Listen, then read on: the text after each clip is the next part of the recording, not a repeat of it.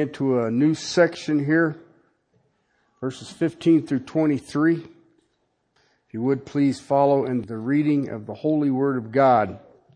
For this reason I too, having heard of the faith in the Lord Jesus, which exists among you, and your love for all the saints, do not cease giving thanks for you, while making mention of you in my prayers, that the God of our Lord Jesus Christ, the Father of glory, may give you a spirit of wisdom and of revelation in the knowledge of Him.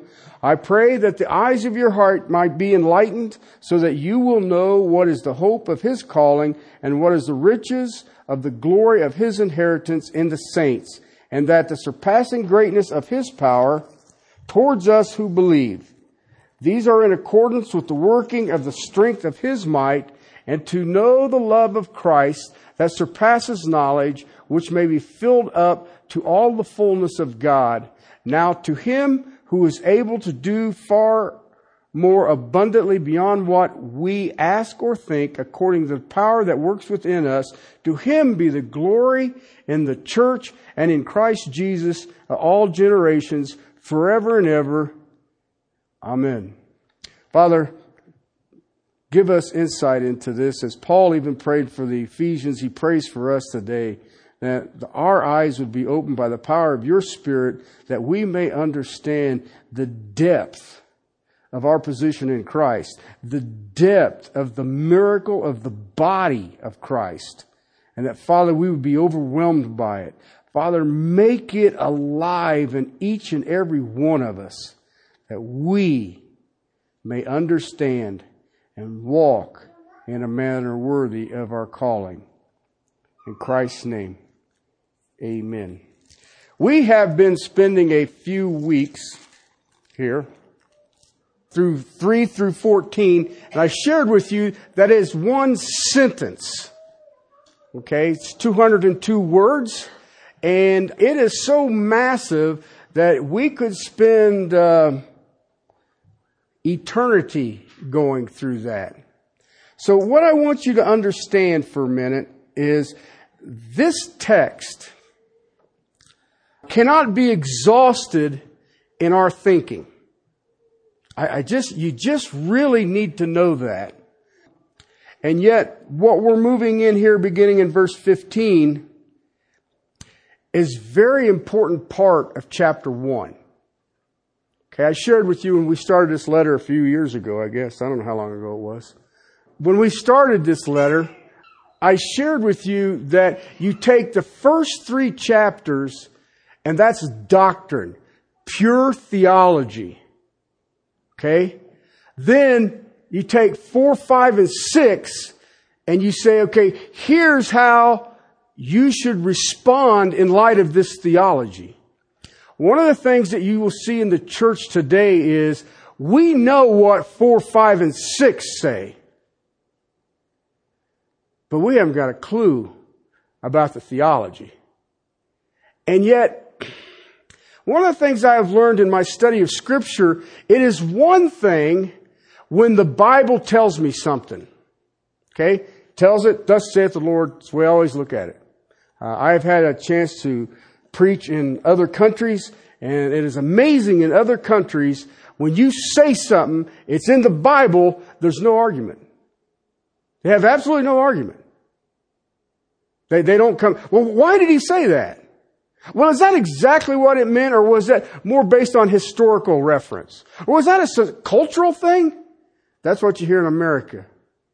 You go to other countries, and you teach it, and it's amen. I mean, I ain't debating, that's what it says. And I've tried to ask myself, why is that? And I remember talking to a Russian pastor one time when I was in Moscow.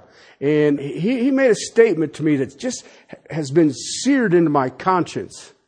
He says, I pray for the believers in the United States. He says, you're under greater spiritual oppression than we were under the communists. And I said, hey, dude, come on. They ain't hanging me by my thumbs and dipping me in water. And he says, no, you don't understand. He says, under the communist, you knew who was against you. He says, you don't know that in America. He says, in America, the church has a fatal flaw. He says, too many have been inoculated against the gospel. And I said, well, what do you mean by that? He says, you tell them to say a prayer and they are saved. And he smiles at me. This is a big Slavic guy. And he says, that is nowhere in Scripture.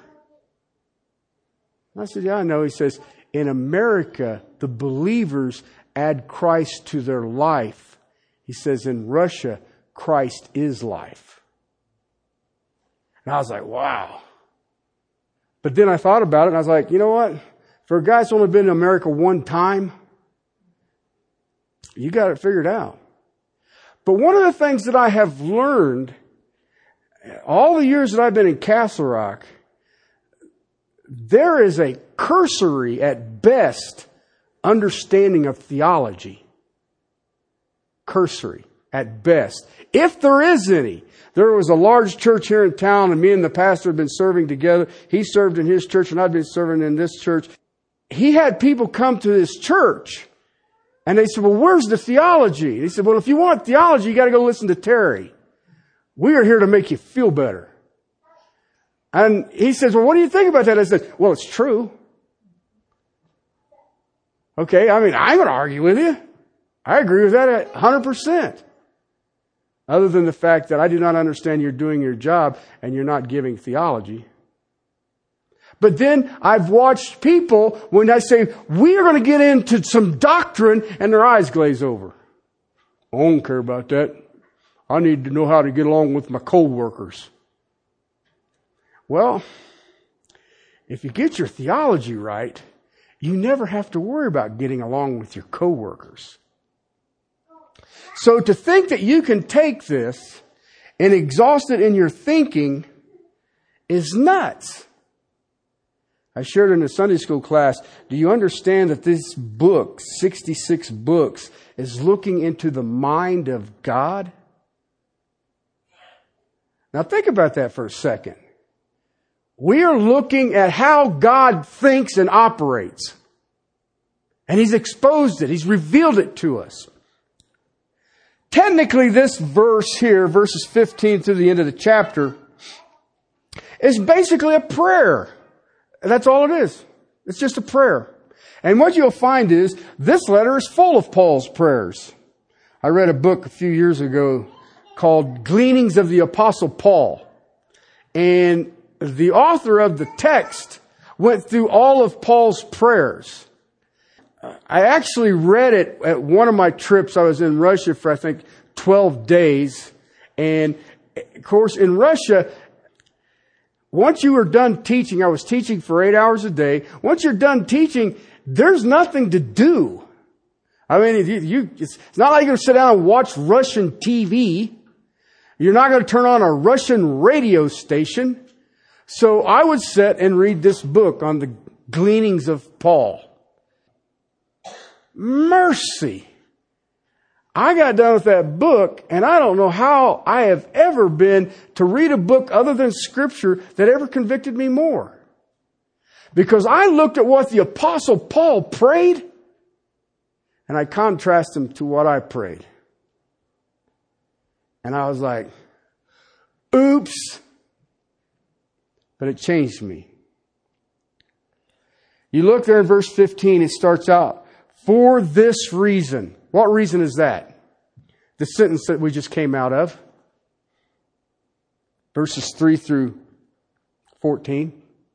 For this reason, I give you these 202 word sentence of pure theology that the human mind can't conceive. And his next response is what? I pray for you. I pray for you. The prayer is a response for this reason to the great statement of theology that is in 3 through 14. One sentence designed to tell us what it is that God has done for us in Christ Jesus.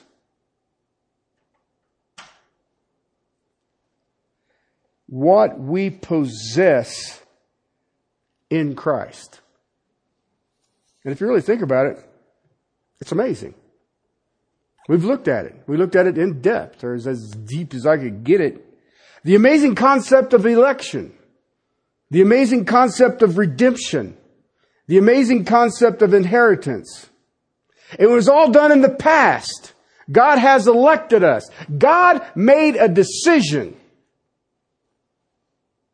He redeems us. And then He gives us an inheritance. That's all in those sentences, that one sentence. The truth that is in chapter 1, verses 3 through 14, are beyond what the human mind can grasp. I don't care who you are. You could have sat through every one of my messages, and you know what? I can tell you honestly, I didn't even scratch it. Didn't even scratch it.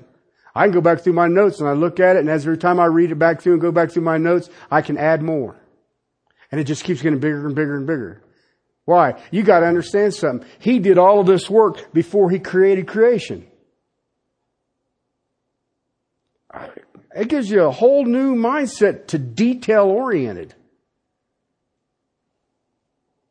Especially for a guy like me who ain't.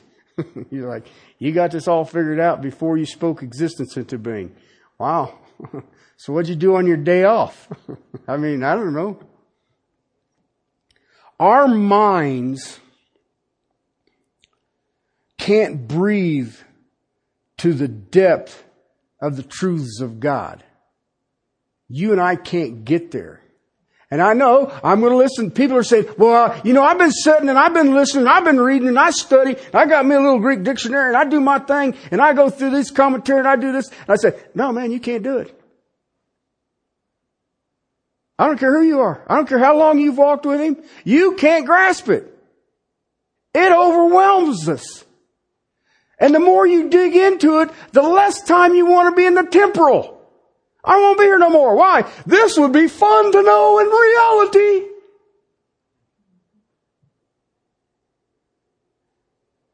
Someday we will know as we are known, Paul told the Corinthians. Have you ever thought about that? That makes my poor little pea brain go, oh. I don't know what yours would do, but mine just says, oh, dude, I don't know. Something we can't do, and we can't even dig that truth out in our humanness. Now, everyone says, no, if you're dedicated to study and you're dedicated to, I've known people, some amazing minds. Amazing minds. I have had the privilege, I think about Dr. Rendell, Dr. Phillips, all of these men, they're not preachers. Dr. Olford read a book a week for 62 years. Now you think about that for a second. I'm not talking about a book of the Bible. I'm talking philosophy. I'm talking history. I'm talking one a week. One a week. He says you should all do that. Right. Well, when you started, it didn't have radio. Then I met a guy as a very dear friend of him. He's actually at his ministry now there in Memphis. His name's Dr. Ted Rendell. Had a seminary up in Canada. And he retired from it. He was the president of it. First time he introduced me to it, he says, Terry, I want you to meet somebody. He says, this is Dr. Ted Rendell. I said, all right. How you doing? I'm like, yeah, well, dude, you read a book a week. A book a week. For all them years and you're telling me this guy reads more than you? Oh, yes, definitely. His personal library, 175,000 volumes. And he's read them all. I got a lot of books in my office. I got news for you. I have not read them all. But they look really cool. Everybody's, look at all them books he's got. Yeah, man. But I realize that's a thing that pastors do. They get books. And then they put them on the shelf. And you go, look, I got books. And you're like, wow, man. But I just think about that and I'm like, what has happened to us? John Phillips used to work for John Deere as an engineer.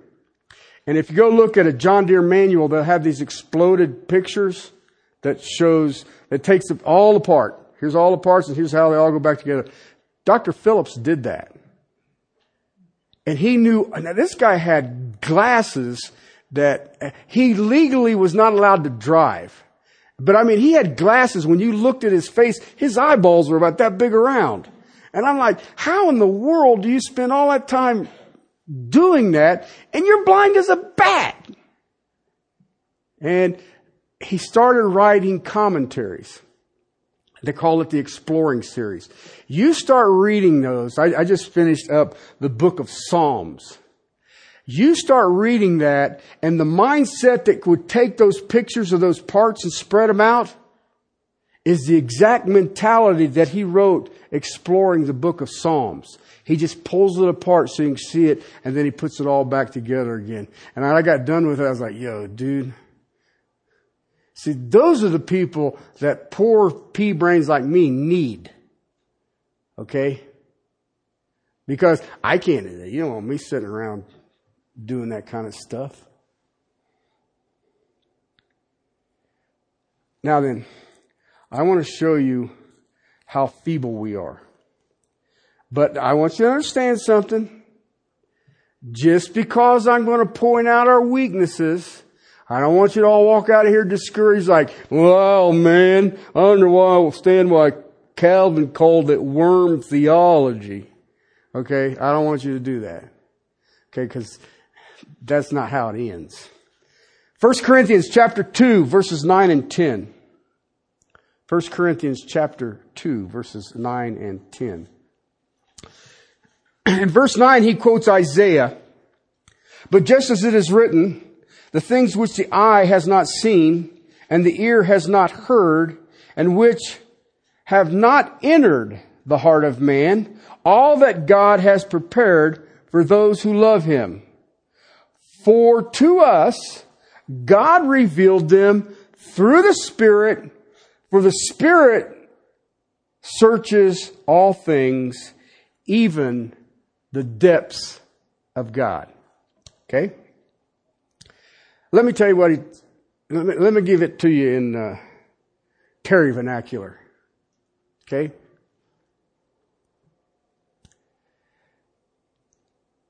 The meaning of those two verses is experience can't see it. Okay? You can't see it. You can't hear it. Nor can your heart even conceive it. Okay? There's no such thing as intuition. There's no such thing as feeling. There's no such thing as rationalization can grasp it. And neither has it entered even into the heart of man. Okay? I had a conversation with someone this week. Known them for a long time. And they want to know how I was doing and all the rest of it. And so we began talking theology, and the statement kept being made. Well, I feel. And so, I haven't seen him in a while, so I said, I'm not going to shut this down yet. But I heard that about 5 times, and I finally said, exactly what is it you feel?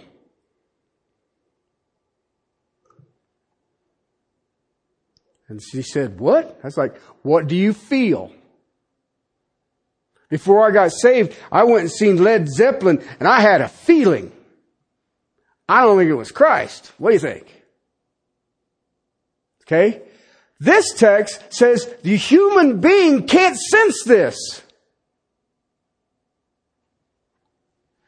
Because it takes one to know the depths of God to explain it to us.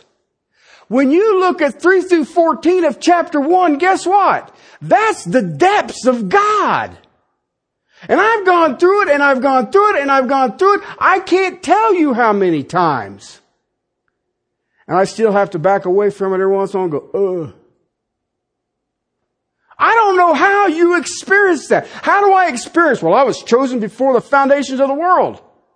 How do I experience that? I don't know. Well, I feel. What do you mean you feel?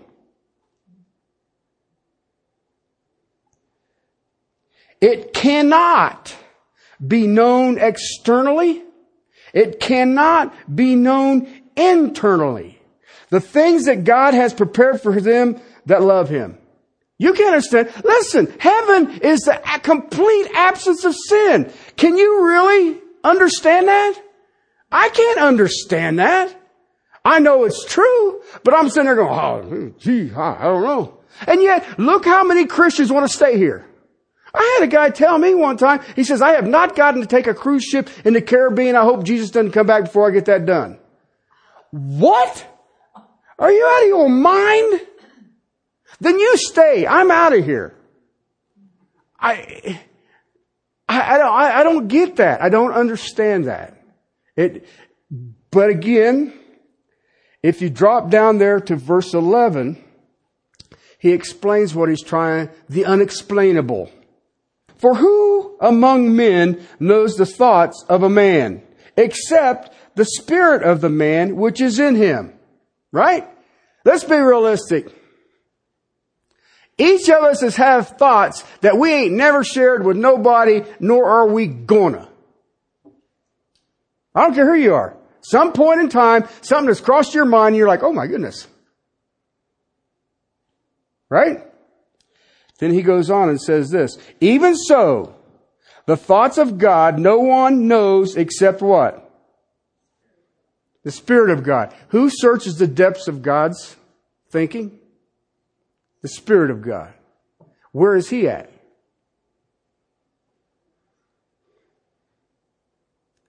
He's in you. He's in you. You will hear, we will be filled with the Spirit. And I hear that all the time because I remember seeing a guy on TV one time that if it hadn't been so serious, it was comical. But he called himself the Holy Spirit bartender. And it was his job to stir up the Spirit in people. And you're like, what? And he used the text that says, be filled with the Spirit. Now, the context of that, it says, do not be drunk on wine, but be filled with the Spirit. If you're drunk on wine, what influence are you under? The wine. If you're filled with the Spirit, what influence are you under? Spirit. Okay? You don't go around, well, I only got about half a tank of Holy Spirit today. You know, I'm going to go down to the Holy Spirit gas station and fill her up. Tap it off, maybe get a free wash or something.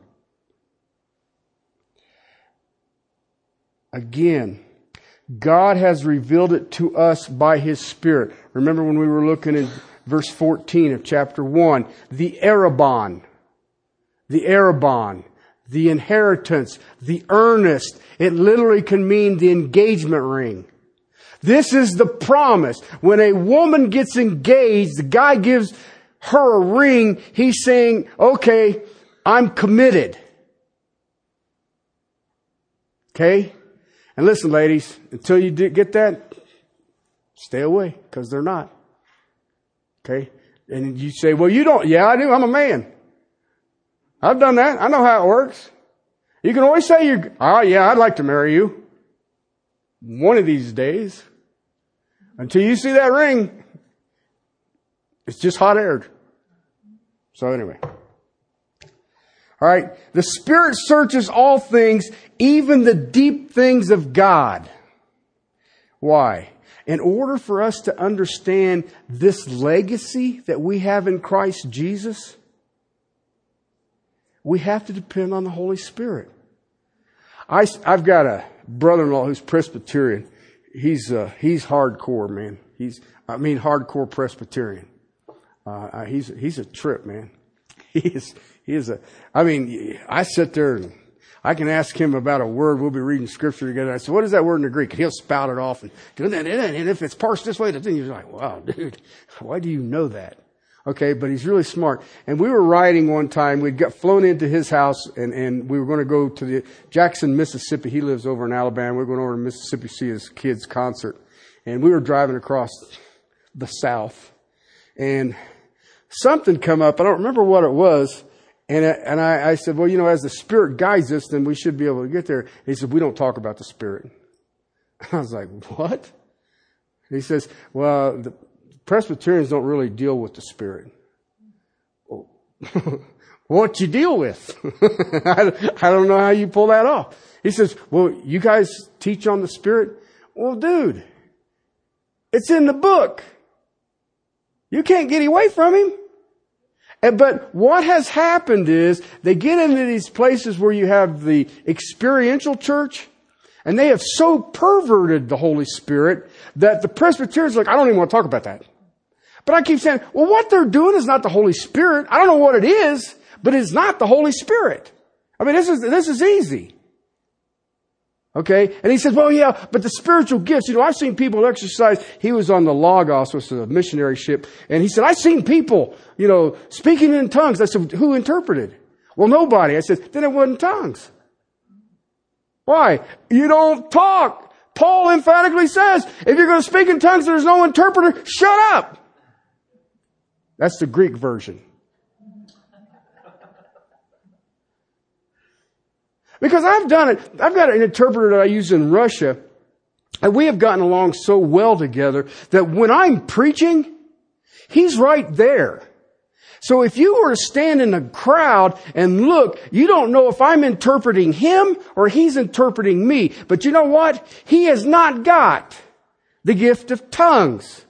He had to go to school to learn English. And then you've got enough hillbilly in me. Every once in a while I can give him a word and he goes, what? So I just do that to make him... It's kind of like hitting the front brakes on a bicycle. Sorry. Listen, when we depend, now you've got to get that word. I use that word specifically. You must depend on the Holy Spirit. I mean, you have to be obsessed by Him. Because when you get that done, you will start understanding the deep things of God. All right? Verses 3 through 14, guess what? Some seriously deep things of God. Tremendous truths that our human minds can't conceive of.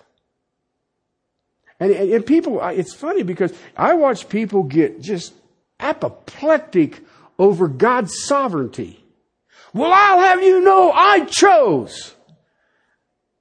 Well, then mark that out of your Bible.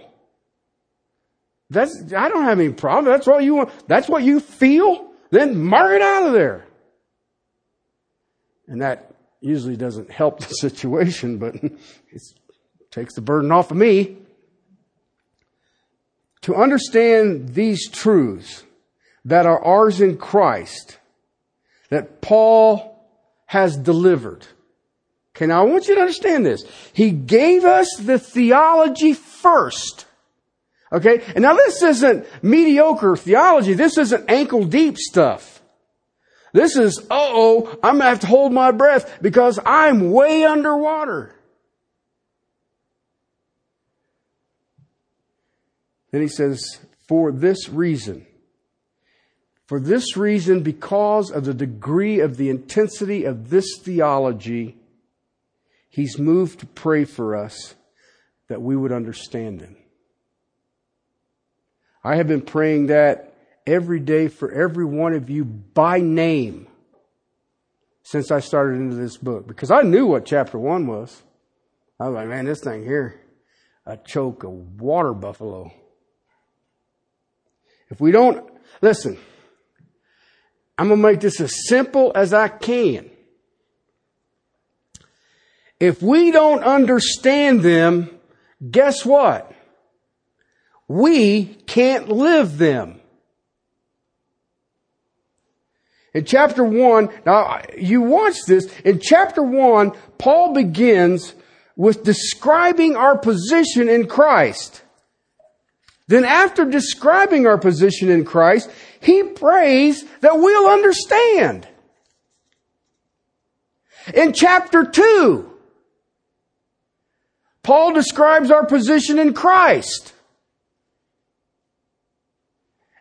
Then in chapter 3, guess what? He prays that we'll understand. Now, I told you earlier that anytime something is stated in Scripture, I go, amen.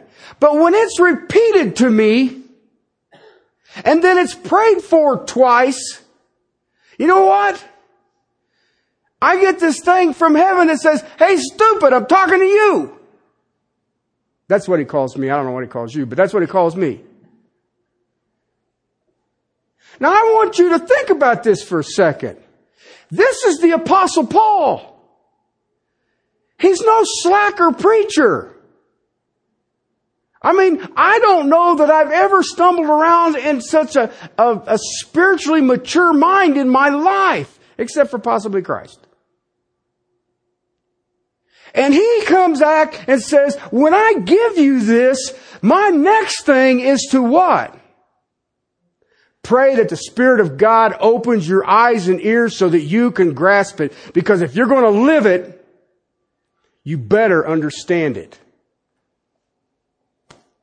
Then finally in 4, now that you have got it and you understand it, here's how you flesh it out. Twice he describes the believer's positions. Chapter 1 and chapter 2. Twice he prays that we understands it. In chapter 1 and chapter 3. And in 4, 5, and 6, now that you understand your position, live it. Live it. Listen, here's the point. You cannot live what you do not understand. And you know what? I know there's a lot of no understanding. I know it completely. I witness almost daily. From the saints. They don't understand. They don't understand. You try to point them. It's just like the meeting I had with the person I've known a long time this week. And when she left, I got out on my knees and said, Father, open her eyes. Open her eyes. I've been praying that for every one of you. Open her eyes. Open her eyes. You cannot function on the principles that you don't know. I shared that this morning. Wives, submit yourself to your own husband as unto the Lord. That thing goes like a lead balloon, doesn't it? I am. All right, husbands, love your wives as Christ loved his church and gave himself. I'm doing that too. And I can tell. Okay? But if I understand what my position is in Christ, that I've been blessed with every spiritual blessing in the heavenlies, I've been empowered by the Holy Spirit, that He opens my eyes that I may see, that's easy. That is easy. I don't even have to practice it. It just happens. It's a weird thing. Kids, honor your parents. No child has ever dishonored their parents. I know that. You see what I mean? We go through it. Slaves, treat your masters not with eye service, but like you owe them. Masters, treat your slaves. Do not beat them.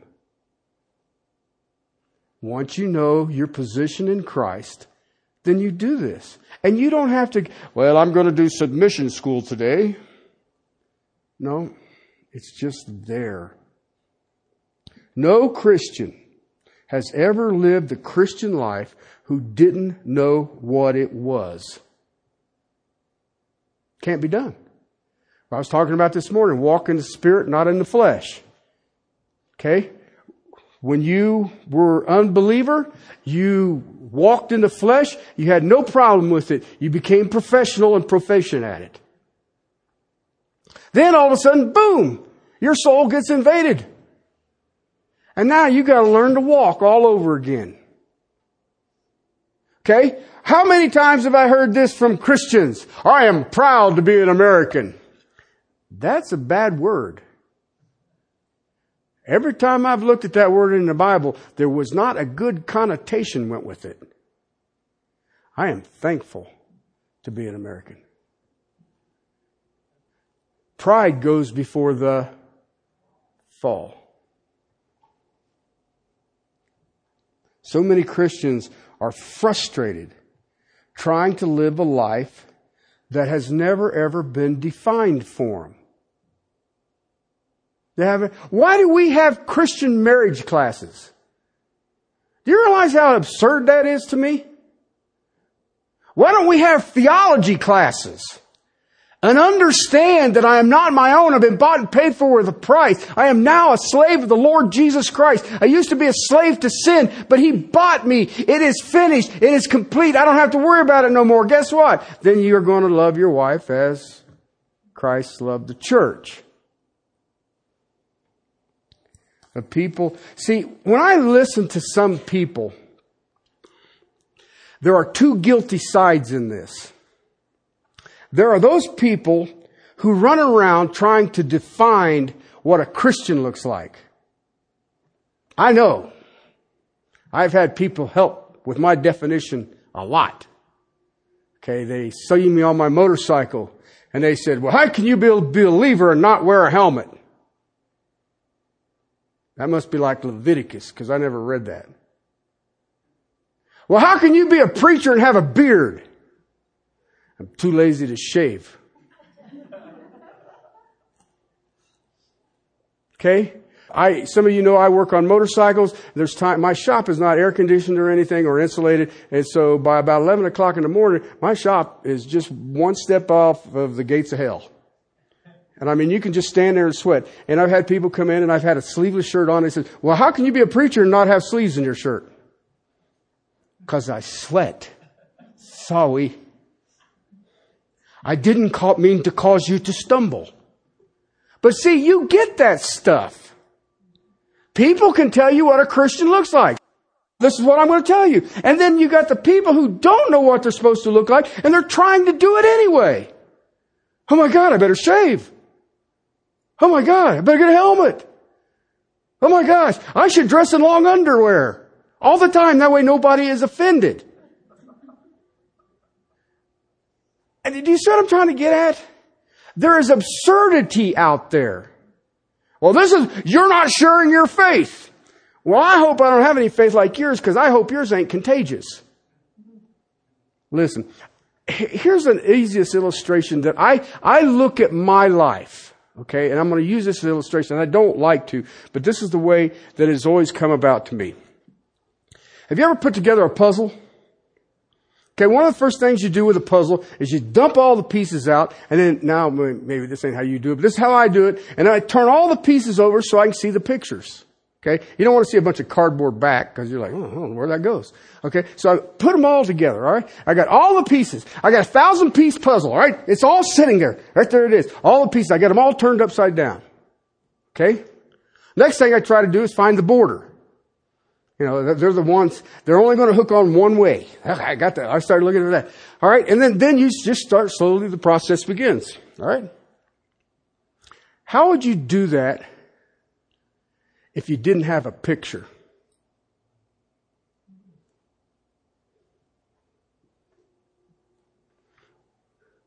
I bet you $10 right now, frustration would set in. Right?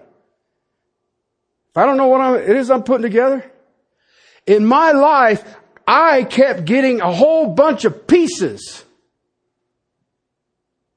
My theology was expanding. I was seeing things that I couldn't even get a firm handle on. I had all of these pieces. I can't even say that I had the border started. And then finally God broke me and He says, are you going to listen to me or what? And guess what happened? He started putting the pieces together. I remember when they asked me to be a preacher. I said, you're out of your minds. It took me 3 years. I ain't doing that. That's stupid. I ain't called to do that. God just kept putting the pieces together. And then they tricked me. Our pastor left and the elders came up and said, what are you studying? I said, 1 Peter. And it says, why don't you teach us that until we find somebody? I said, well, all right, I'll do what I can. And that was 23 years ago. God, those guys are slow. But do you see what I'm trying to get at? See, every one of you in this room has a number of puzzle pieces. Some of you haven't even turned them over to see the picture side. You're still looking at the back of the cardboard. God's trying to get you to get ready because He's going to put them all together and He's going to make this beautiful picture that He knows that He planned before the foundations of the earth, and He wants you to be a part of it. And then God puts it all together. And I look at this congregation and all the years that I've been with it and multiple generations that I have seen come and go, and I look at it and those are all parts of my puzzle pieces. Paul knows as a man of God that it is not just a case of telling people. You must always pray that God will energize the information. I believe that that's why in Acts chapter 6, the apostle said, we will give ourselves continually to the ministry of the word and prayer. Why? The ministry of the word must be energized by the Spirit of God, and it is that sought in the intercessing for people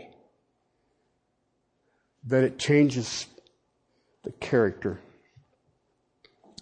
All right, back to Ephesians chapter 1. I want to close with a couple of things. Those of you who are part of this fellowship have a church directory. Okay? Everybody who's in this church. Okay? I don't think that the man of God's job is just to pray for the hurting human body of the people. I'm not saying you don't. But I think we've lost emphasis. And I would like to challenge every one of you. Every one of you that has a church directory. I want you to start tomorrow morning. I want you to go through the directory. I want you to go name by name. Start off with the first one, and I want you to say, and that the God of our Lord Jesus Christ and the Father of glory may give you the spirit of wisdom and revelations in the knowledge of Him. I pray that the eyes of your heart may be enlightened so that you will know the hope of His calling. And then move on to the next name. And then the next name. Pray that specifically. Don't do it this way. Pray this and then name off all the names. That's not what I'm trying to get you to do. What I'm trying to get you to do is to pray each person in this congregation individually, that God will open their eyes of their understanding and that spirit of wisdom and revelation in the knowledge of Him. And the eyes of their heart would be enlightened, they may know the hope of the calling. Okay? Chapter 1, verses 17 and 18. The spirit of wisdom and revelation and the knowledge of Him, that the eyes of their understanding would be enlightened and that they would know the hope of their calling. Pray for each and every person in the congregation every day until we get together next Sunday. All right? Listen, it's not enough to teach. It must be taught. Then prayed, and the energy of the Spirit of God would be released as a response to that intercessory prayer.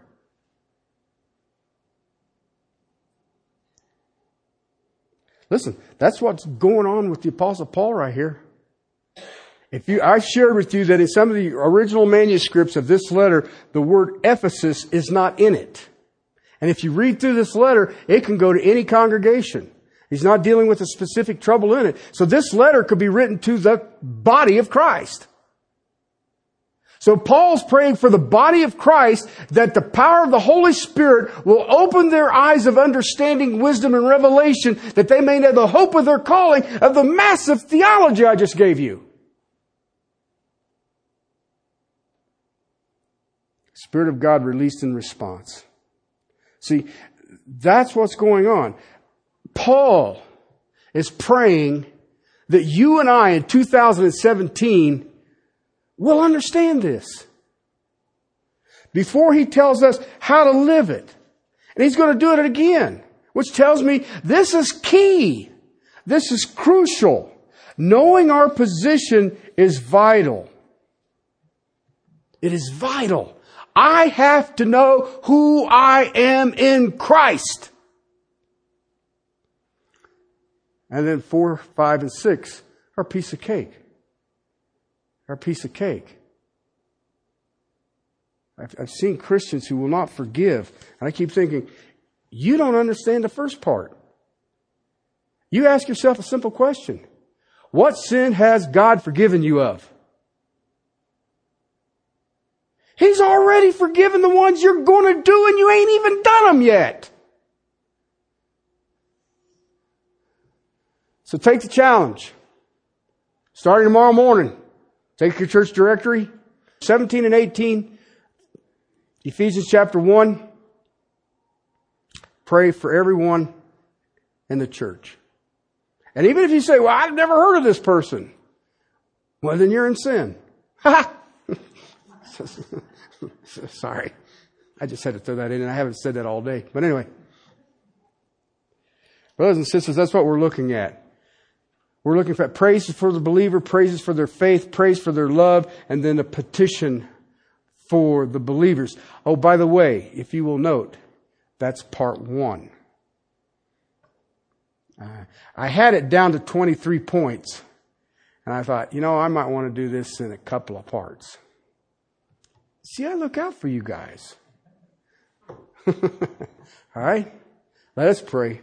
Father, we come before you, the author and the finisher of our faith. Father, as the Apostle Paul prays, may you give us the spirit of wisdom and revelation and the knowledge of Him, and the eyes of our hearts would be enlightened, that we would know the hope of your calling and the riches of the glory of His inheritance in the saint. Thank you, my King. What an amazing text. And yet, Father, I feel so inadequate. So, Father, I am begging your Spirit to do the teaching, and I will just be the foghorn. Father, you love us more than we can comprehend. And I pray that as you open our eyes and you give us the spirit of wisdom and revelation, that, Father, our love for you become more massive. Father, we love you. We thank you.